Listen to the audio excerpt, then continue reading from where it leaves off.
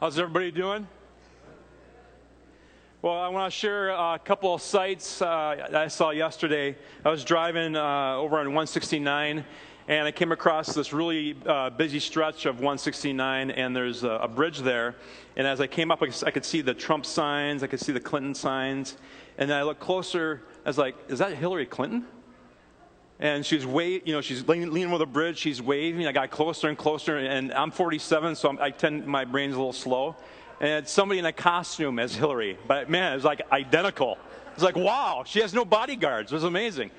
And then as I was going south on 169, I came over to the Shakopee area, and I saw all these cars driving into the Renaissance Festival. I backed up 169. How many of you have been into the Renaissance Festival?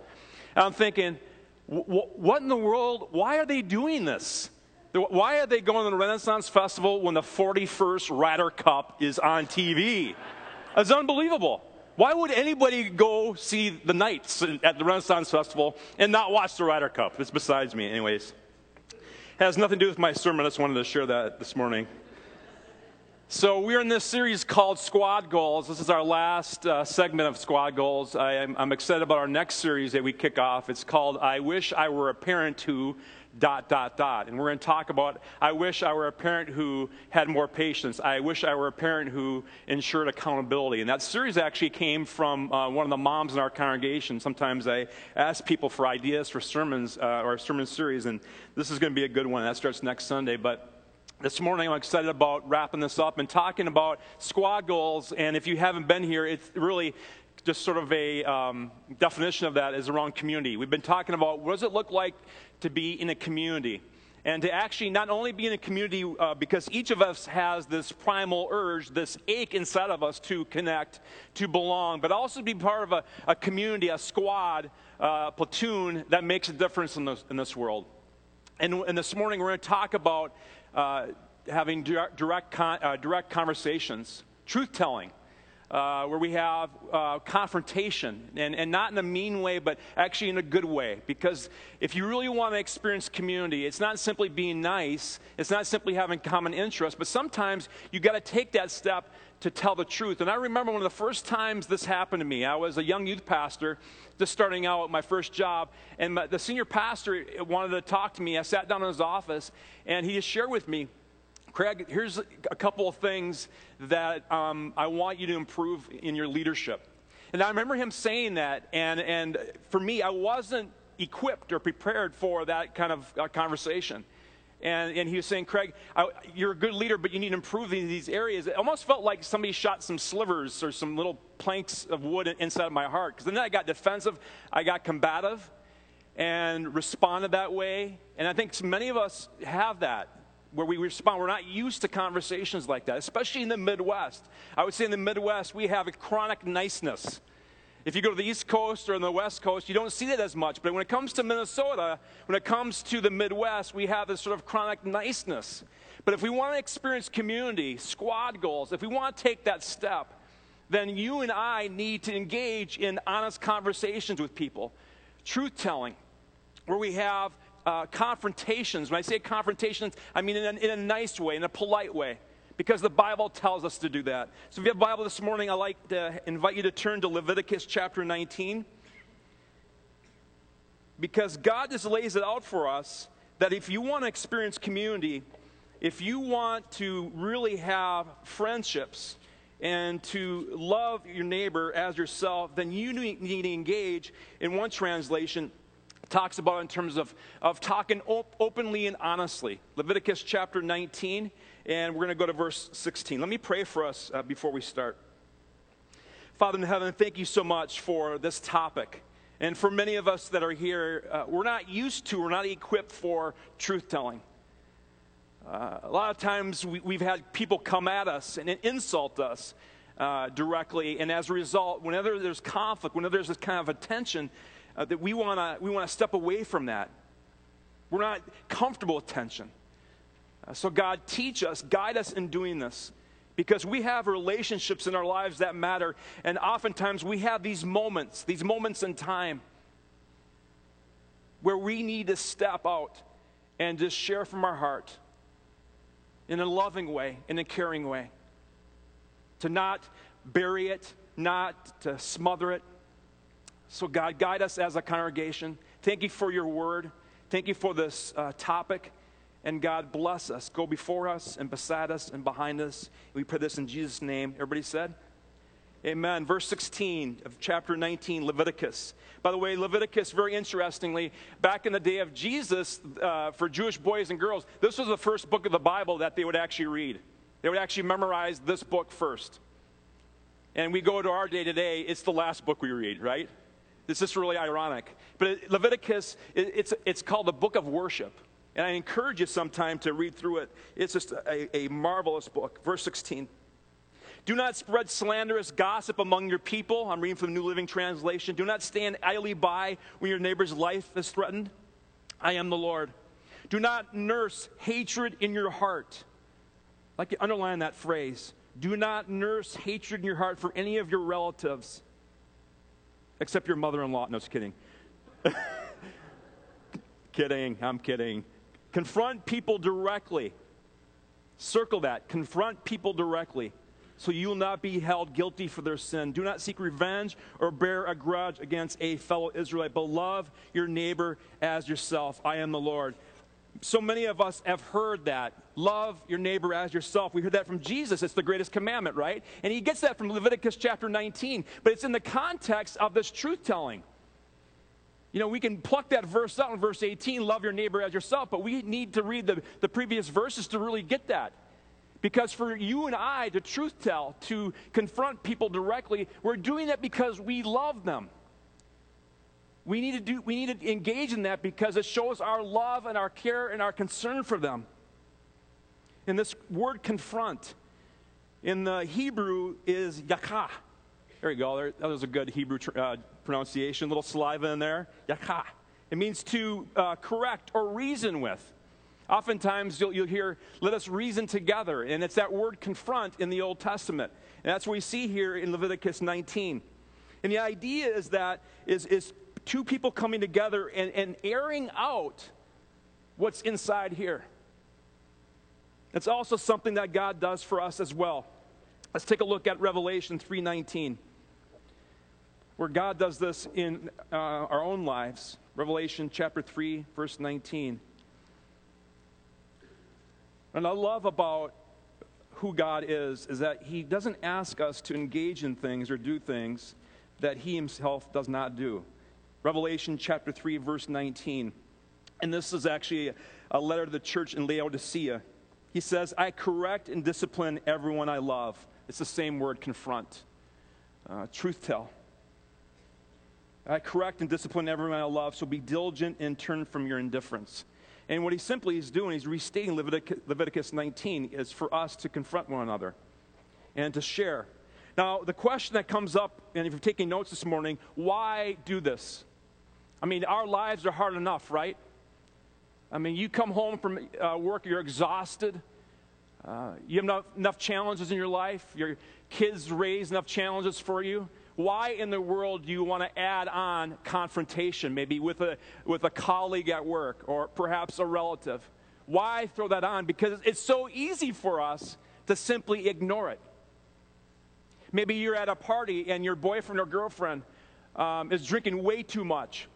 And they're kind of causing a scene. And the next day, they tell you, wasn't that party great? And you have that moment. Will you tell them the truth? Or will you just kind of bury it because you want that relationship to keep going in a very positive way?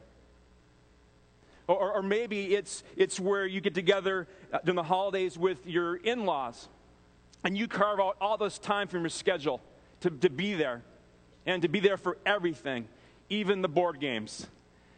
And you're there for a long period of time, and as you leave, your father-in-law says to you, boy, I wish next time you could spend more time with us. And you have this moment. What do you say back? You just kind of bury it and move on with your life. We have those moments, those gaps. And I would say the longer we wait, the more stuff inside of us builds up.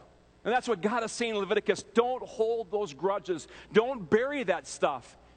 One translation says in the Message, get it out in the open. That's what we're talking. When we say confrontation, that's what we're talking about. Get it out in the open. Talk through it. Talk directly. Truth tell with your friends or your family or your colleagues, what have you. Do you do that? When's the last time you had a conversation like that where you just shared what was in your heart? You did it in a loving way, in a positive way, but you said, hey, you know what? This is what I feel. Or this is what I'm seeing. When's the last time you did that? Because the reason why we do this, among other reasons, is that it brings that relationship in a whole new level. People that I have engaged with in truth-telling, it's brought our friendship to just a deeper level, a higher level. And I don't think our relationship, I don't think my friendship with them would be where it's at. The trust would be where it's at had we not done that. It's not easy. It's awkward. Let's be honest. You're not quite sure what's going to happen. It's not scripted. You know, you can't do this via text. You have to do it face to face, and you're not quite sure how you're going to respond emotionally when someone does this. But it brings that friendship to a whole new level. So maybe for you and your spouse, or maybe you and a coworker, or maybe you and a friend or a relative, maybe for you to build that relationship even better is to take that step of truth-telling. To actually take that step. Another reason why we do it is because it grows us spiritually. So often we talk about growing spiritually. That's why you're here, right? Yeah, okay. Just nod your head. Usually when it comes to questions like that, it's usually yes or Jesus, okay? One of those works, all right? But yeah, you're here to grow spiritually. You want to grow in your faith. And we talk about Bible studies. We talk about devotions. We talk about downloading worship music, the latest worship album that comes out. And those are all great things. Join a community group. But one of the greatest ways that you can grow in your relationship with God is how you engage in your friendships and your relationships with people around you. As we talked about in this series, that there is a direct correlation between your relationships, your friendships, and your spiritual life. Your relationships have a deep impact on your spiritual lives. I know for me that's very true. That my relational world directly impacts my spiritual life. So if we want to grow in our faith, if we don't want to remain static and just kind of plateau in our faith, if we want to grow, then we truth tell. We truth tell. All right, now how do we do this? How do you and I engage in truth-telling? And this is hard for some of us to do, to actually engage in truth-telling, because I think there's some of us in here, I know for me for a long time, I was very shy, very introverted growing up. So when I had that conversation with my senior pastor, it just threw me. I didn't know how to respond. There's some of us that actually doing confrontation, doing truth-tellings, actually, it's like we do that recreationally. It's like a sport. We enjoy it so much. Okay, there's some of us that we do it way too much. So there's a balance to it. But how do we do this in a loving way? How do we do this in a positive way? Because for a lot of us, it is so hard for us to tell the truth. Now, for many of us, we think it's hard for adults, and that like for kids, it really isn't hard. But there is a video there, actually a talk I saw not too long ago at a leadership conference. And this guy, I can't remember his name, but he wrote a book called Crucial Conversations, and he talked about truth-telling. And his son engaged in this experiment at a school to see if kids his age would actually tell the truth, because the premise was that adults have a hard time with this, but kids can tell the truth. They can do confrontation. They can really share what's on their heart. So let's watch this video. Our research, my son Samuel had a science fair project due, and he said he wanted to study how little kids deal with crucial conversations. I was not particularly encouraging. I said, Samuel, I think little kids don't have the same kind of social constraints that adults do. And yet, look what he found.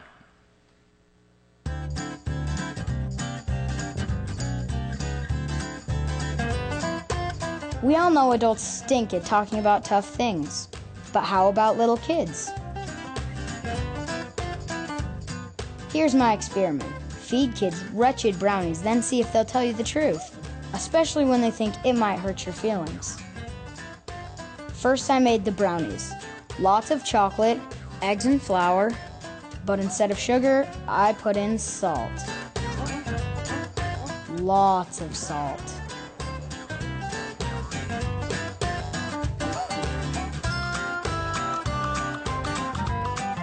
There's no way they could like these better.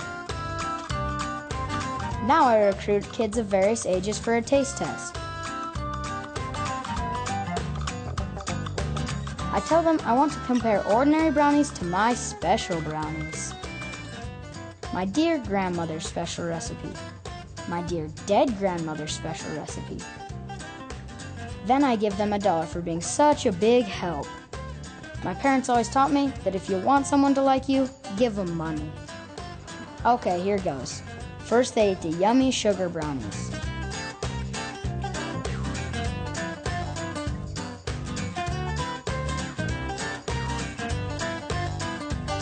Next, they eat the salt bricks. Watch this girl. She can hardly keep from gagging. And now for the crucial moment. Will they tell me the truth and possibly offend me? I asked them to point to the brownies they like best.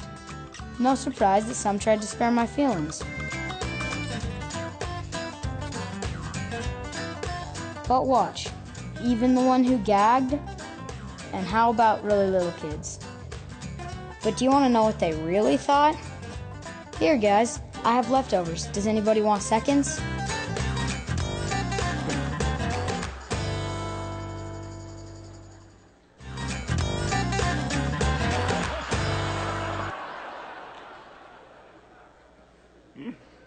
You probably didn't think you're going to come to church this morning and see a kid regurgitate some brownies. How true is that, though? Honestly, for us.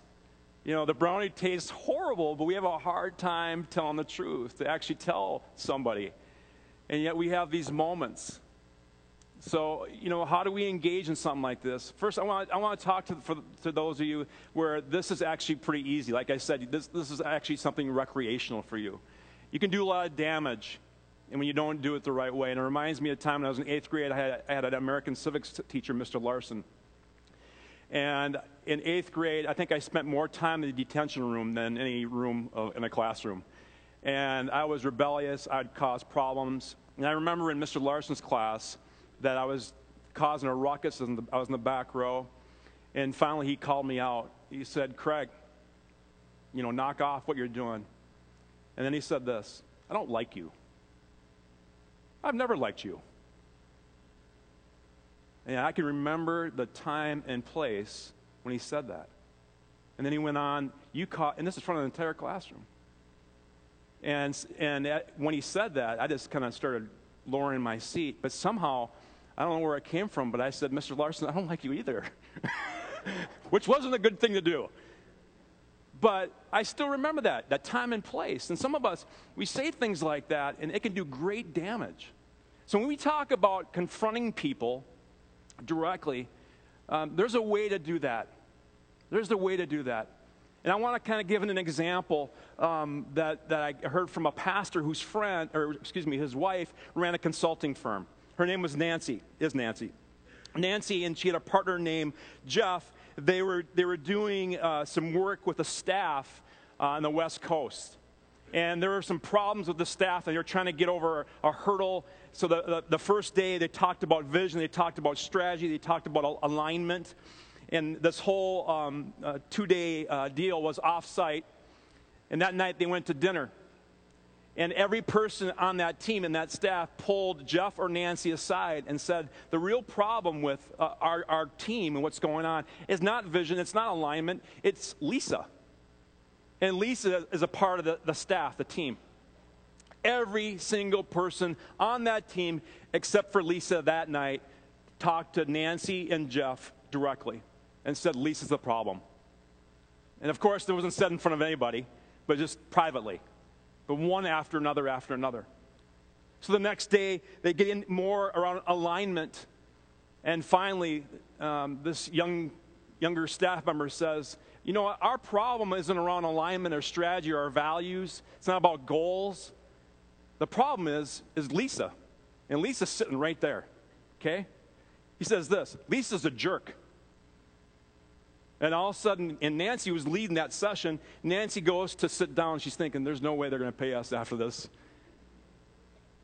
And then he goes, Lisa is a jerk, and she never gets her work done on time. And then instantly, Jeff stands up, goes to the whiteboard, and writes that up on the whiteboard. Lisa is a jerk. Lisa never gets her work done on time. By that time, everybody is paying attention. Their eyes shift from looking at the ground, and all of a sudden, he's got their attention. He says, we're going to get to those comments in a moment, but let's talk about this. And there's a little awkward silence. And then finally, Lisa speaks up because she's humiliated, of course. She says, you guys, I've been here on staff for 3 years, and none of you have told me this before. We're in front of two strangers, and you finally tell me this. And then she shares that she had been taking on more work because there was an employee that was let go. And as a result, Lisa had to take on extra work. She said, you know, I'm doing like 2 jobs right now, and that's why my work is late. And instead of complaining, instead of asking for help, I just put my head down and tried to work my way out of it. And the CEO that was there in the team, he said, is that what it is? And she said, yeah. If I could just get some extra help, it would make all the difference in the world. He said, problem is solved. A lot of times, these problems that we have with people are very solvable. He says, problem solved, we're going to get some more resources for you. That young staff member who said that to Lisa, said that she's a jerk and she does her work late. He said, you know what, Lisa, I'm so sorry that I said it that way. I'm so sorry that I said you're a jerk. I've just been frustrated when you and I work in teams where I bring my work on time and you don't. And then she apologized, and then all of a sudden it just came together right there. And I think oftentimes it's just kind of getting it out and talking openly and honestly. Not calling people jerks, but actually just to talk it through. That's how we can do it. That's how we confront people directly, is to share it, get it out in the open, and talk it through. And so many times where we see this, we actually see this in the corporate world quite a bit, where they actually do that, but somehow, for some reason in the church, it never happens. I think a lot of spiritual formation happens in boardrooms, in the marketplace, and in companies, more so than we actually see in the church, unfortunately. I love this verse from Proverbs. It's in your teaching notes if you want to take a look at that. Proverbs chapter 27, verse 5. An open rebuke is better than hidden love. And there's another verse that says, wounds from a friend are much better than flattery from an enemy. And we need people in our lives that speak truth. An open rebuke is better than hidden love. It's better than silence. It's better than someone simply being nice and not telling us really what is the issue. Well, next, let's talk about, what did Jesus do? When it came to truth-telling, what did Jesus do? And we see this over and over, because when we look at the life of Jesus, you know, we can see a lot of different things, a lot of good lessons around Jesus, but if we were to summarize Jesus, we would say he is the master of the art of living. He came to save us, yes. He came to give us an eternity in heaven, yes. But he also came to show us how to live the human life. He is the master of the art of living. In Matthew chapter 12, I want to encourage you to turn to that. We see this confrontation that's going to take place. And it's with the Pharisees and the teachers of the law. And the context is that Jesus has been doing some things on the Sabbath. And of course, for these teachers and for these Pharisees, you don't work on the Sabbath. You don't do anything on the Sabbath. You don't help somebody who might need help. They need gas or they need money. You don't do anything. You're supposed to just remain at home on the Sabbath and not do a thing. And they're questioning Jesus in Matthew chapter 12. saying, you know what, you're disciples and you're breaking this law, this sacred law on the Sabbath. And this is what Jesus says. Because here's the thing, Jesus could have simply sidestepped it and said, you know what, I've been causing enough problems with these guys. Maybe I'll just kind of ignore this one and move on. Or maybe I'll just kind of give a pat answer. And he never does it. Every single time we see Jesus, he tells the truth. He does truth-telling. Matthew chapter 12, verse 3. Haven't you read in the scriptures what David did when he and his companions were hungry? He went into the house of God, and he and his companions broke the law by eating the sacred loaves of bread that only the priests are allowed to eat. And haven't you read in the law of Moses that the priests on duty in the temple may work on the Sabbath? I tell you, there is one here who is even greater than the temple. But you would not have condemned my innocent disciples. I love that phrase, innocent disciples. If you knew the meaning of the scripture, I want you to show mercy, not offer sacrifices. He's saying it matters what's in your heart.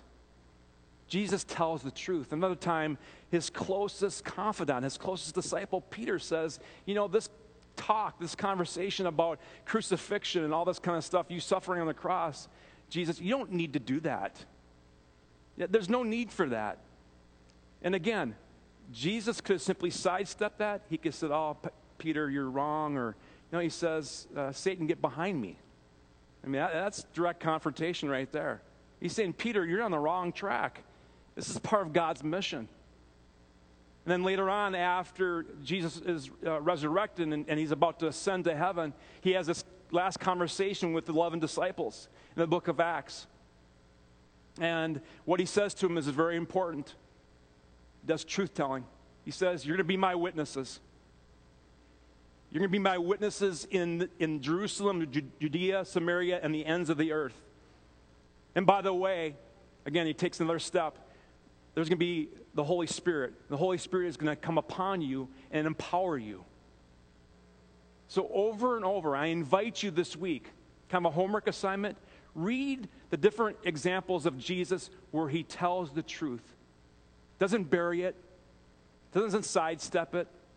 He doesn't put like a nice veneer on what he says, but actually talks the truth because he knows that it's going to grow that person.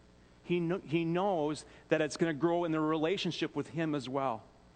Let's pray. Father God, I ask that you help us. That you help us to tell the truth.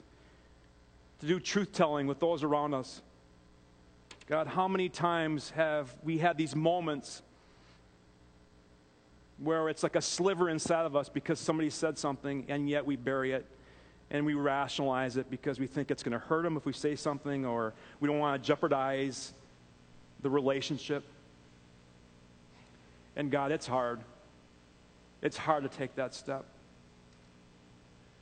So we ask your Holy Spirit to help us in doing so and to have those conversations in a loving way, in a gracious way. And then also be open to what the other person has to say back to us. And the whole purpose of doing this, God, is to love our neighbor as ourselves and to bring glory to you in your kingdom. In Christ's name, amen.